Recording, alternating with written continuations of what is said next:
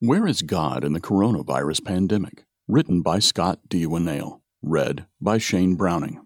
How could a loving God passively watch the events transpiring around the globe right now? People are starving to death in some countries as they are forced to stop working and stay at home. Many have been laid off or lost jobs entirely. Economies are on the verge of collapse. And on a global scale, literally trillions of dollars have already been lost. And then there are hundreds of thousands who have become infected with the coronavirus and tens of thousands who have died.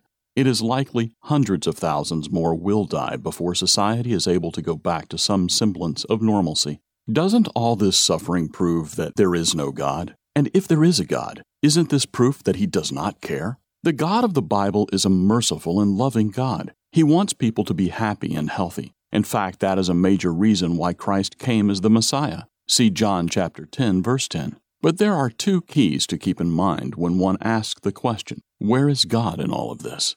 First, this same God prophesied, in the last days perilous times will come. 2 Timothy chapter 3, verse 1. And Christ, when asked, when will these things be? And what will be the sign of your coming and the end of the age? Matthew chapter 24, verse 3. He noted that famines, pestilences, and earthquakes would come and be just the beginning of sorrows, verses 7 and 8. Plagues on a worldwide scale are prophesied by God to come as we approach the end of the age. And if they do not come, then the God of the Bible would have lied by telling us they would come. Second, this world is deceived, Revelation 12, verse 9, as it progresses under the sway of its current ruler, Satan the devil, the God of this age. See 2 Corinthians chapter 4, verse 4.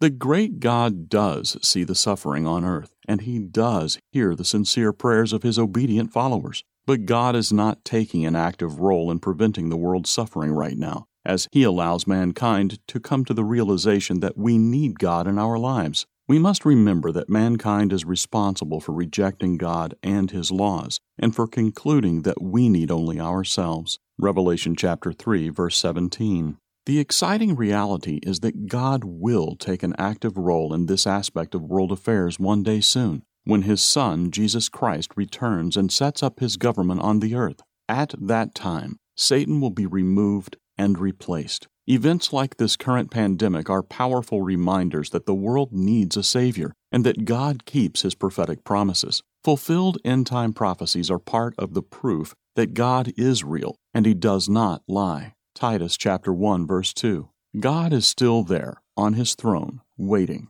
And as Christ noted during His earthly ministry, there are certain things that must come to pass before He can return and end the chaos and the suffering in this world. Matthew 24, verse 6. God does not enjoy human suffering, as some mistakenly claim, and He wants it to end. He ultimately does not want any to perish, but instead wants all to come to repentance and change their ways. See 2 Peter chapter 3, verse 9. For deeper answers to the question, why does God allow suffering? Be sure to view our Tomorrow's World telecast by that title.